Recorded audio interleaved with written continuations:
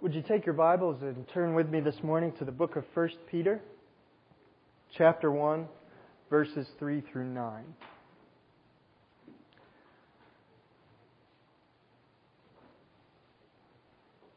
First Peter chapter 1, verses 3 through 9.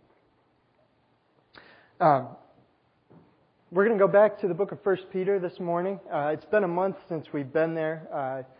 In June, we looked at Peter's greeting to this letter, but since it's been a month, I'd like to take a minute just to kind of reorient us to this letter. One of the main things that draws me to this letter and has really kind of provoked me to preach from it is the way that Peter deals with the issue of how the church should respond to a culture that has rejected it.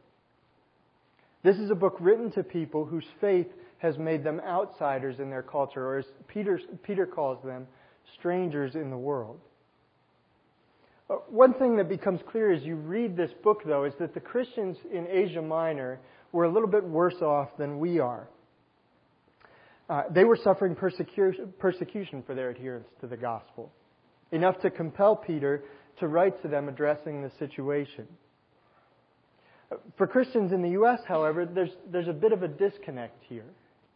We have to acknowledge that we are somewhat anomalous in church history because we have not suffered persecution for our faith.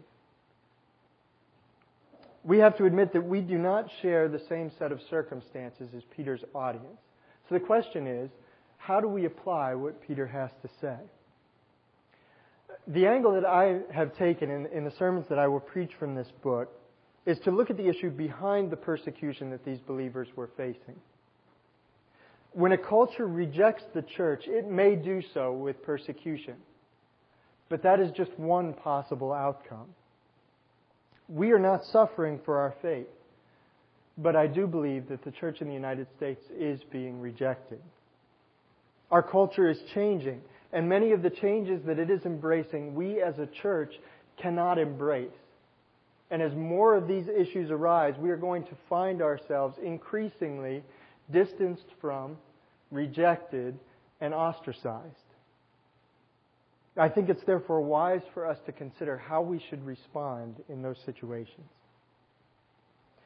One of Peter's main arguments from the beginning of this letter is that the position of Christians as strangers in the world is not simply the result of the world's response to them. It is a direct result of the gospel itself, because the gospel transforms us in ways that set us apart from the world around us. It makes us outsiders, regardless of whether or not we're suffering persecution. And the reason why this is significant is because our distinctness in a culture should not be seen as a barrier to displaying the gospel. In fact, in Peter's theology, it's one of the primary ways in which the gospel is displayed. In the years to come, we may lose our political platforms. We may lose board positions in major institutions. We may lose our voice in the mainstream media.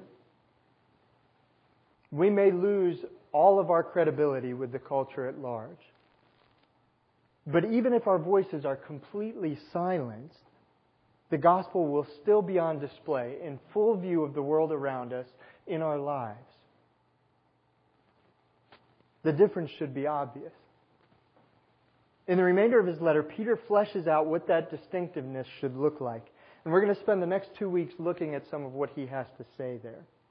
This morning, we're going to look at how the gospel changes our outlook. How the gospel changes our outlook. 1 Peter 1, 3 through 9. Follow along as I read. Praise be to the God and Father of our Lord Jesus Christ. In His great mercy, He has given us new birth into a living hope through the resurrection of Jesus Christ from the dead, and into an inheritance that can never perish, spoil, or fade, kept in heaven for you, who through faith are shielded by God's power until the coming of the salvation that is ready to be revealed in the last time. In this you greatly rejoice, though now for a little while you may have had to suffer grief and all kinds of trials. These have come so that your faith, of greater worth than gold, which perishes even though refined by fire, may be proved genuine and may result in praise, glory, and honor when Jesus Christ is revealed. Though you have not seen Him, you love Him. And even though you do not see Him now, you believe in Him and are filled with an inexpressible and glorious joy.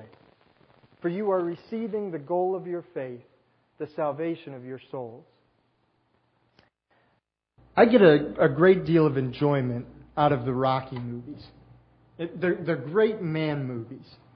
They have inspirational storylines, knockdown, drag-out boxing matches, Sylvester Stallone, classic 80s soundtracks. I mean, what's not to love? If you're not familiar with the movies, let me first offer to you my condolences and give you a brief synopsis. Rocky Balboa was a bum. When you first meet him, he's a washed-up, past his prime, mediocre amateur boxer who has wasted his potential. He spends his days working as a collector for a local bookie in Philadelphia, and his evenings he spends training for boxing matches. But in his fighting, he lacks heart. And in his life, he's really just sort of drifting purposelessly. However, a unique series of events occurs that begins to change all of that for Rocky. Most significantly, he begins a relationship with a young woman whom he's had his eye on for quite some time, a young woman named Adrian. Secondly, he's given the unlikely chance to fight Apollo Creed for the World Heavyweight Championship in an exhibition boxing match. Encouraged by his mentor and trainer, Mick, and driven by his love for Adrian, Rocky takes the fight. And the rest is Hollywood history. You'll have to watch the movies to see how it turns out.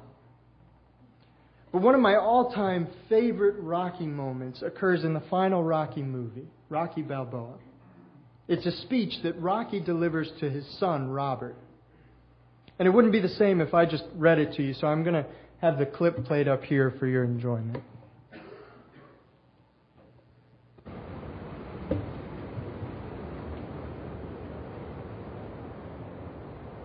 You ain't gonna believe this. But you used to fit right here. I'd hold you up and say to your mother, this kid's gonna be the best kid in the world. This kid's gonna be somebody better than anybody ever knew.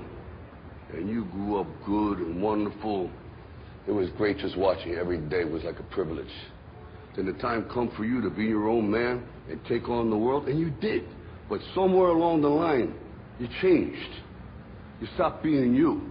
You let people stick a finger in your face and tell you you're no good.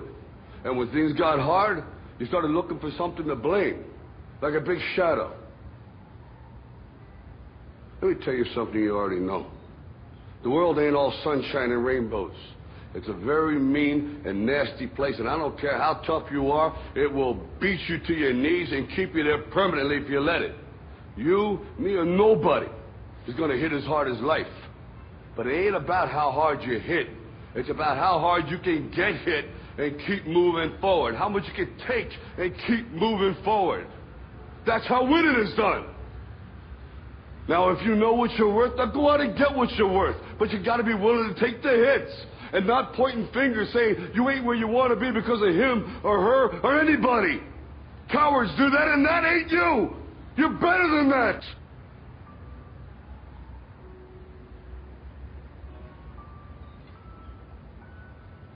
I'm always going to love you no matter what. No matter what happens. You're my son, you're my blood. You're the best thing in my life. But until you start believing in yourself, you ain't going to have a life.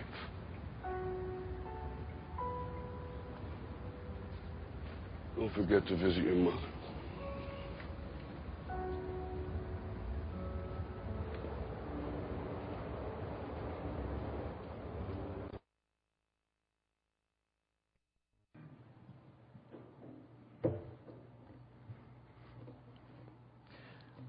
My Bible has a heading for 1 Peter 1, 3 through 9. It says, Praise to God for a living hope. That's a good title. But if I was writing that title, I would put there Peter's let me tell you something you already know speech. In many ways, Peter's speech, if I can call it that here, reminds me of Rocky's speech to his son. Both speeches are directed at an audience that is somewhat confused and frustrated. Both speeches help by refocusing their audience. They clarify the issues and they give a new perspective. And I think you can break both speeches down into the same three general sections. In Rocky's speech to his son, he begins by reiterating the vision. When he says to his son, this kid's going to be somebody better than anybody I ever knew. He's reiterating the vision for him. Then he acknowledges the present circumstances. This world ain't all sunshine and rainbows. It's a very mean and nasty place. And finally, he gives the key to living out the vision within the present circumstances. If you know what you're worth, then go out and get what you're worth. But you got to be willing to take the hits. Peter's speech also follows that same general framework. So here's how I outline this passage. Verses 3 through 5, Peter is reiterating the vision. In verse 6, he is acknowledging the present circumstances. And finally, in verses 7 through 9, he gives the key to living out the vision within the present circumstances. And in the rest of our time together this morning, I want to sort of walk through this outline to get a sense of what Peter's vision is for the outlook of the outsider. Section 1, he reiterates the vision. The vision is that the outlook of the outsider should be characterized by hope and joy because of what God has done for us. One of the ways that Peter's speech differs from Rocky's is that Rocky is calling his son out. But Peter, in his speech, is calling us to worship. He's not rebuking, he's rejoicing. In effect, he's actually modeling the vision for us as he lays it out. And the source of Peter's hope and joy, and of ours as well, is found in verse 3. In this passage, Peter has joy because God has been merciful. Specifically, in His mercy, God has given us a new birth through the resurrection of Jesus Christ from the dead. When you encounter the gospel, the first thing that you have to come to grips with is this. You do not deserve it. You have no claim on it in and of yourself. In fact, the very reason for its existence is because you are broken and filled with sin. And the other thing that the gospel will tell you is that the God who made you, who is responsible for your birth, is absolutely just and absolutely righteous. And because of His character, He will one day call you to account and punish you for the sin that He finds. We are a defiled people living in the presence of a holy God, and that is a terrible place to be. To fully understand what the gospel promises, we must first come to grips with that message. We need to come to understand that reality in order to appreciate then what the gospel offers us. The good news of the gospel is that when God was confronted with the problem of a people who were by their very nature defiled by sin, rather than crushing them, which would have been just, He gave them new natures through a new birth.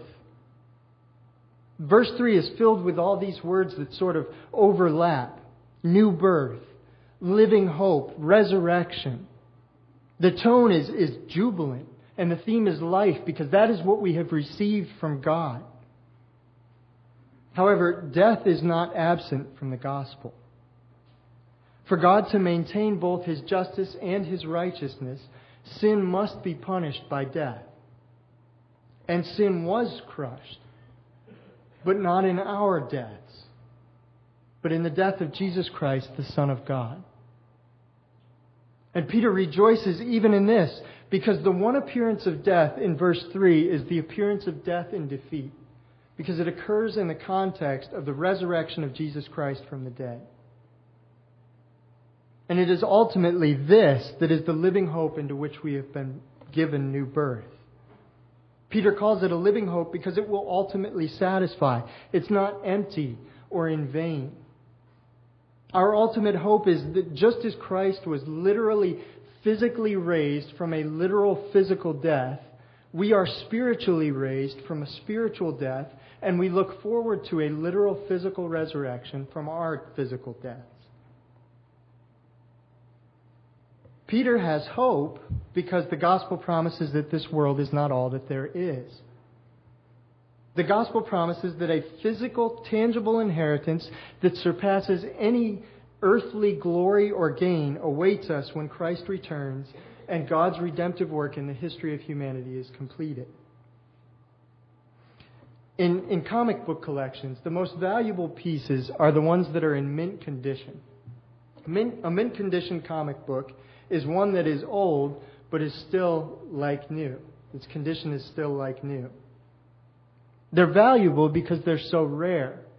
Because comic book pages fray and they tear and the covers come off and the colors fade. The pages are damaged by moisture in the air and even the oils in your skin. If the comic book industry ever folded and they stopped making comic books, there would come a day when there were no more mint condition comic books. In fact, there would come a day when there were no more comic books. Because they would fade away, they would spoil, they would perish. That's the nature of all earthly things. Any hope rooted in this earth will ultimately end in disappointment. But the inheritance that Peter describes surpasses any earthly glory. It's better than any earthly thing. He uses the strongest language available to him to describe it. It will never perish, spoil, or fade. Literally, the words that he uses are imperishable, undefiled, and unfading. Or as one commentator I read described it, this inheritance is untouched by death, unstained by sin, and unaffected by time. Hope that is centered on such an inheritance is a living hope because it will never be left wanting. It will be satisfied. There is nothing else that you can put your hope in that will not ultimately fail, because it will either die or break down, blemish or spoil, or lose its luster. This is the vision that Peter holds out for our outlook as outsiders. It should be characterized by hope and joy because of what God has done for us. And then Peter moves on into section 2. He acknowledges the present circumstances. We suffer grief in all kinds of trials. And here's the problem as we perceive it here. The vision, an outlook characterized by hope and joy, is rooted in a reality that is wonderful. We wouldn't deny that. But it's not really tangible. It's predominantly spiritual, and ultimately it's awaiting future fulfillment.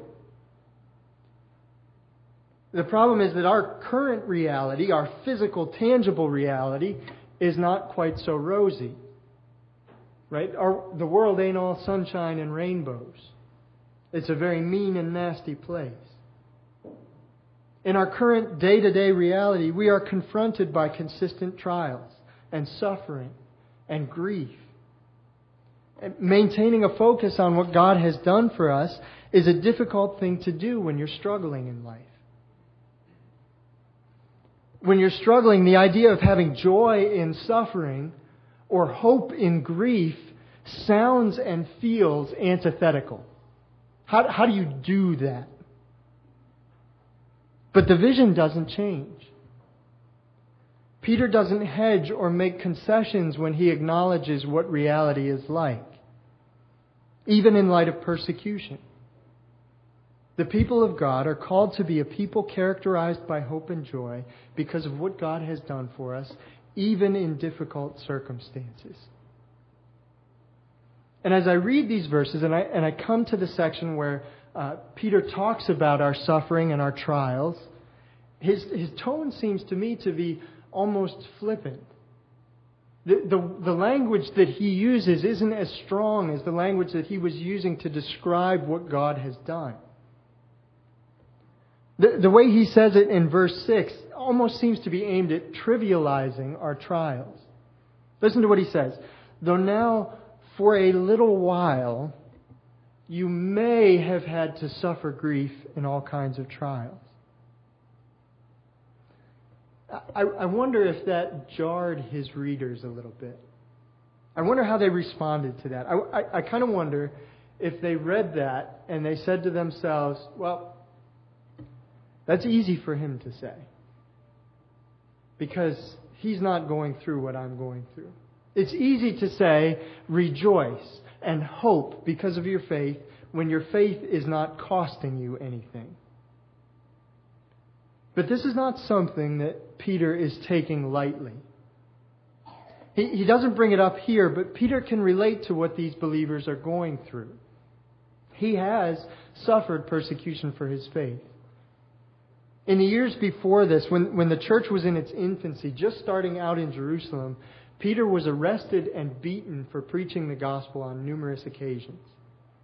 In fact, he was told by Jesus himself prior to the start of the church, in John 21:18-19, that following Jesus would ultimately end in his death, and that his death would not be the kind of death that he would want. It's possible, though we don't know for certain, that the persecution that the believers in Asia Minor were undergoing was actually a persecution that Peter underwent himself.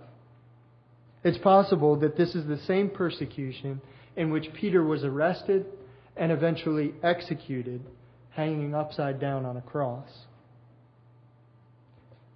Peter is familiar with suffering, and yet he maintains and models for us this vision of what our outlook should be like. And that's what he has for us. In the final section, he gives us the key to living out the vision within our current circumstances. The key is that we must learn to value what is truly valuable. We must learn to value what is truly valuable. One of our primary difficulties in facing difficult circumstances with hope and joy is rooted in this aspect of human nature. We are largely ignorant of spiritual realities. And because we're ignorant of their realities, we are ignorant of their value. My consistent inability to exhibit hope and joy in what God has done for me is not primarily due to the fact that the source of my hope lies in the future and the source of my problems lies in the present. That is not the primary reason why I fail to exhibit hope and joy. The primary reason, my consistent inability to exhibit hope and joy in God, for what God has done for me, is because I consistently fail to recognize the value of what God has done for me. We naturally tend to value the tangible over the intangible. But we don't always recognize that tendency. Because of that, I think it's really easy to sort of glide over what Peter says in verse 7. Let me read that again. Talking about our trials, Peter says, "These have come so that your faith, of greater worth than gold, which perishes even though refined by fire, may be proved genuine, and may result in praise, glory, and honor when Jesus Christ is revealed." Here's the point. There is nothing on this earth more valuable to you than your faith. Your spouse, your kids, your house, your income, your health, the Philadelphia Phillies, the World Series. There is nothing on this earth that is more valuable to you than your faith. None of those things will ultimately have a greater yield in your life. And I love that Peter uses gold here as the comparison. There are some illustrations that are universally applicable. Nothing says value to us like gold or money. I mean, look at how much attention the Powerball jackpot got just a little while ago. As soon as that jackpot climbs up into the 100 millions, people go crazy. Can you imagine what it's going to be like when that jackpot crests the $1 billion threshold for the first time. But Peter's point here, the thing that Peter wants us to understand, is that no matter how high that jackpot climbs, our faith is more valuable. The value of faith is based on what it accomplishes. And Peter mentions faith actually 3 times in this passage. In verse 5, it is the means by which we are shielded by God's power. In verse 7, he tells of its worth. And in verse 9, we are told that its goal is the salvation of our souls. Your greatest need is your need to be reconciled to God and to be saved from sin and death. Faith is the means by which that need is met. Faith and the mercy of God. And that is a tangible benefit that no amount of money can buy and no earthly glory or gain can exceed. Biblical hope and biblical joy are rooted in that understanding. And we should also clarify that hope and joy in the presence of suffering is not the same as the absence of grief. Peter is not calling us to simply think happy thoughts or put on a happy face. This is not Sound of Music joy that we're talking about here. Peter's not saying, when the dog bites, when the bee stings, when I'm feeling sad, I simply remember my favorite things and then I don't feel so bad. That's not what he's saying. Hope and joy in times of suffering and grief is not the ability to display an unshakable happiness. It's the ability to demonstrate a faith that God is for us in everything that He does and to respond in every situation with genuine worship. That's true biblical hope and joy. The question is, how do we get there? How do we learn to value the things that are truly valuable? How do we gain an appreciation for spiritual realities? How do we gain such a faith that God is working for our good in everything that He does so that we will respond in all circumstances with worship? How do we do that? Peter gives the answer, I think, in verse 8. By focusing on Jesus Christ. In verse 8, Peter says, even though you have not seen Him, you love Him. Even though you do not see Him now, you believe in Him and are filled with an inexpressible and glorious joy. For you are receiving the goal of your faith, the salvation of your souls. In Jesus, the mercy of God is on display in its greatest and purest form. In Jesus, we see that God does not take suffering or our sin lightly, and neither should we. And there's a sense in which Christ is not currently tangible for us. Peter acknowledges that here. We cannot see Him now. He is visibly and physically inaccessible to us. But that does not mean that He is of no benefit to us. On the contrary, it's our faith in Him and our love of Him that is currently, as we speak, in whatever circumstances we may be currently engaged in, bringing about the salvation of our souls. Deliberately cultivating our love for Jesus increases our awareness of what God has done for us. And by extension, it increases our hope and our joy. I want to close this morning with an illustration of what this looks like. Horatio G. Spafford was a prominent lawyer in the city of Chicago in the 1860s. His law practice and some financial investments that he had wisely made had earned him a great deal of wealth. He and his wife Anna had 5 children. The 4 oldest were daughters, and the youngest, Horatio Jr., was their only son. Horatio himself served as an elder in a Presbyterian church in Chicago and was good friends with the famous evangelist D.L. Moody. By all accounts, by the end of the 1860s, the Spaffords lived a charmed life. The 1870s, however, brought with them a decade of grief. Tragedy first struck the Spafford family in 1870, when Horatio Jr. contracted scarlet fever and succumbed to the disease. This was followed by the Great Chicago Fires in 1871. The Spafford family and home were spared because they lived north of Chicago in a suburb. But a few months prior to the fires, Horatio had taken the majority of his financial wealth and invested it in real estate on the coast of Lake Michigan. Nearly all of his newly purchased investments perished in the fire, and that left their finances mostly depleted.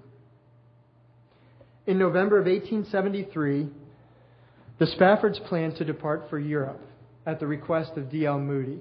They thought it would do them some good to take a little vacation, and while they were there, they were going to assist Moody in an evangelistic revival.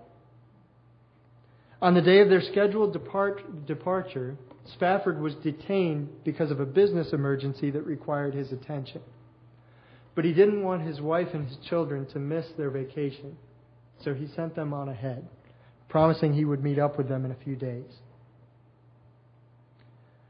On November 22nd, 1873, the ship that they were traveling on was struck by a British iron sailing ship and sank in the middle of the frigid Atlantic Ocean in 12 minutes. Of the 307 passengers aboard the ship, only 81 were rescued.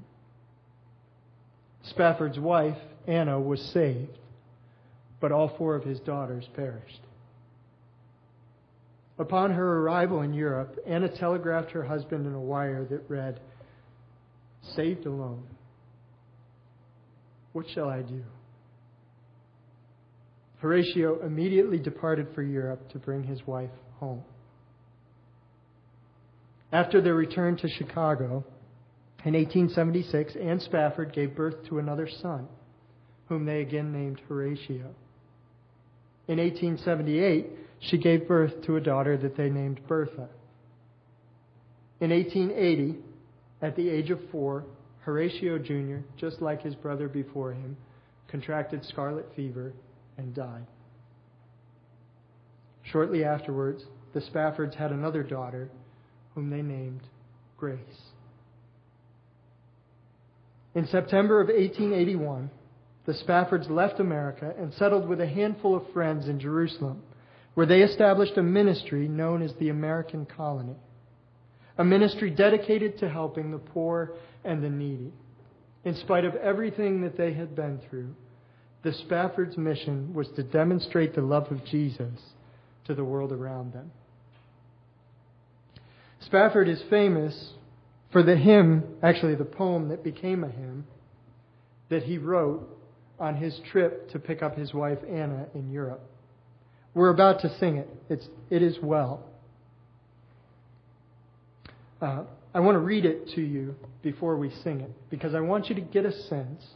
When you read this poem, Spafford is laying out his heart for us to see it. We know what was going on. We know the tragedy that befell him. But I want you to see, and I want you to think about where his hope and his joy came from. As Spafford was on his way to Europe, having been informed by the captain of the ship that he was traveling on that they were likely directly over the spot where the ship containing his daughters had sunk, Spafford retired alone to his cabin, where he penned these words: "When peace like a river attendeth my way, when sorrows like sea billows roll, whatever my lot, thou hast taught me to say, it is well. It is well with my soul." Listen to what happens.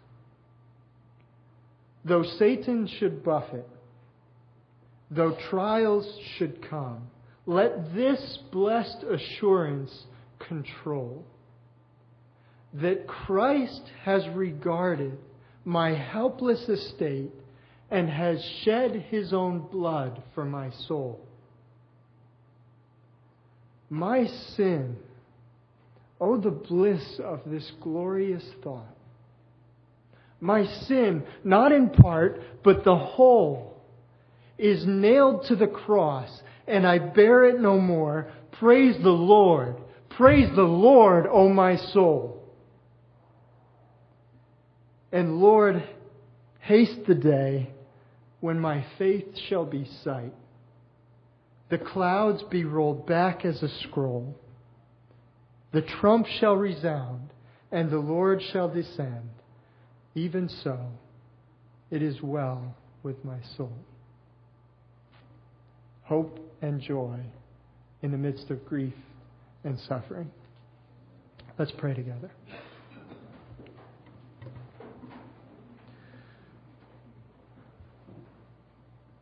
God our Father, you are good to us. We confess that we are often short-sighted and blind to the mercy that you have lavished upon us. By your mercy, you have given us new birth into an inheritance that can never perish, spoil, or fade by the resurrection of Jesus Christ from the dead. We acknowledge this morning that all of our suffering is subordinate to that fact, and that you deserve glory and praise for what you have done on our behalf. Father, deepen our love for Jesus, so that our lives may demonstrate a hope and a joy that displays to the world what a good God you are. In Jesus' name we pray. Amen.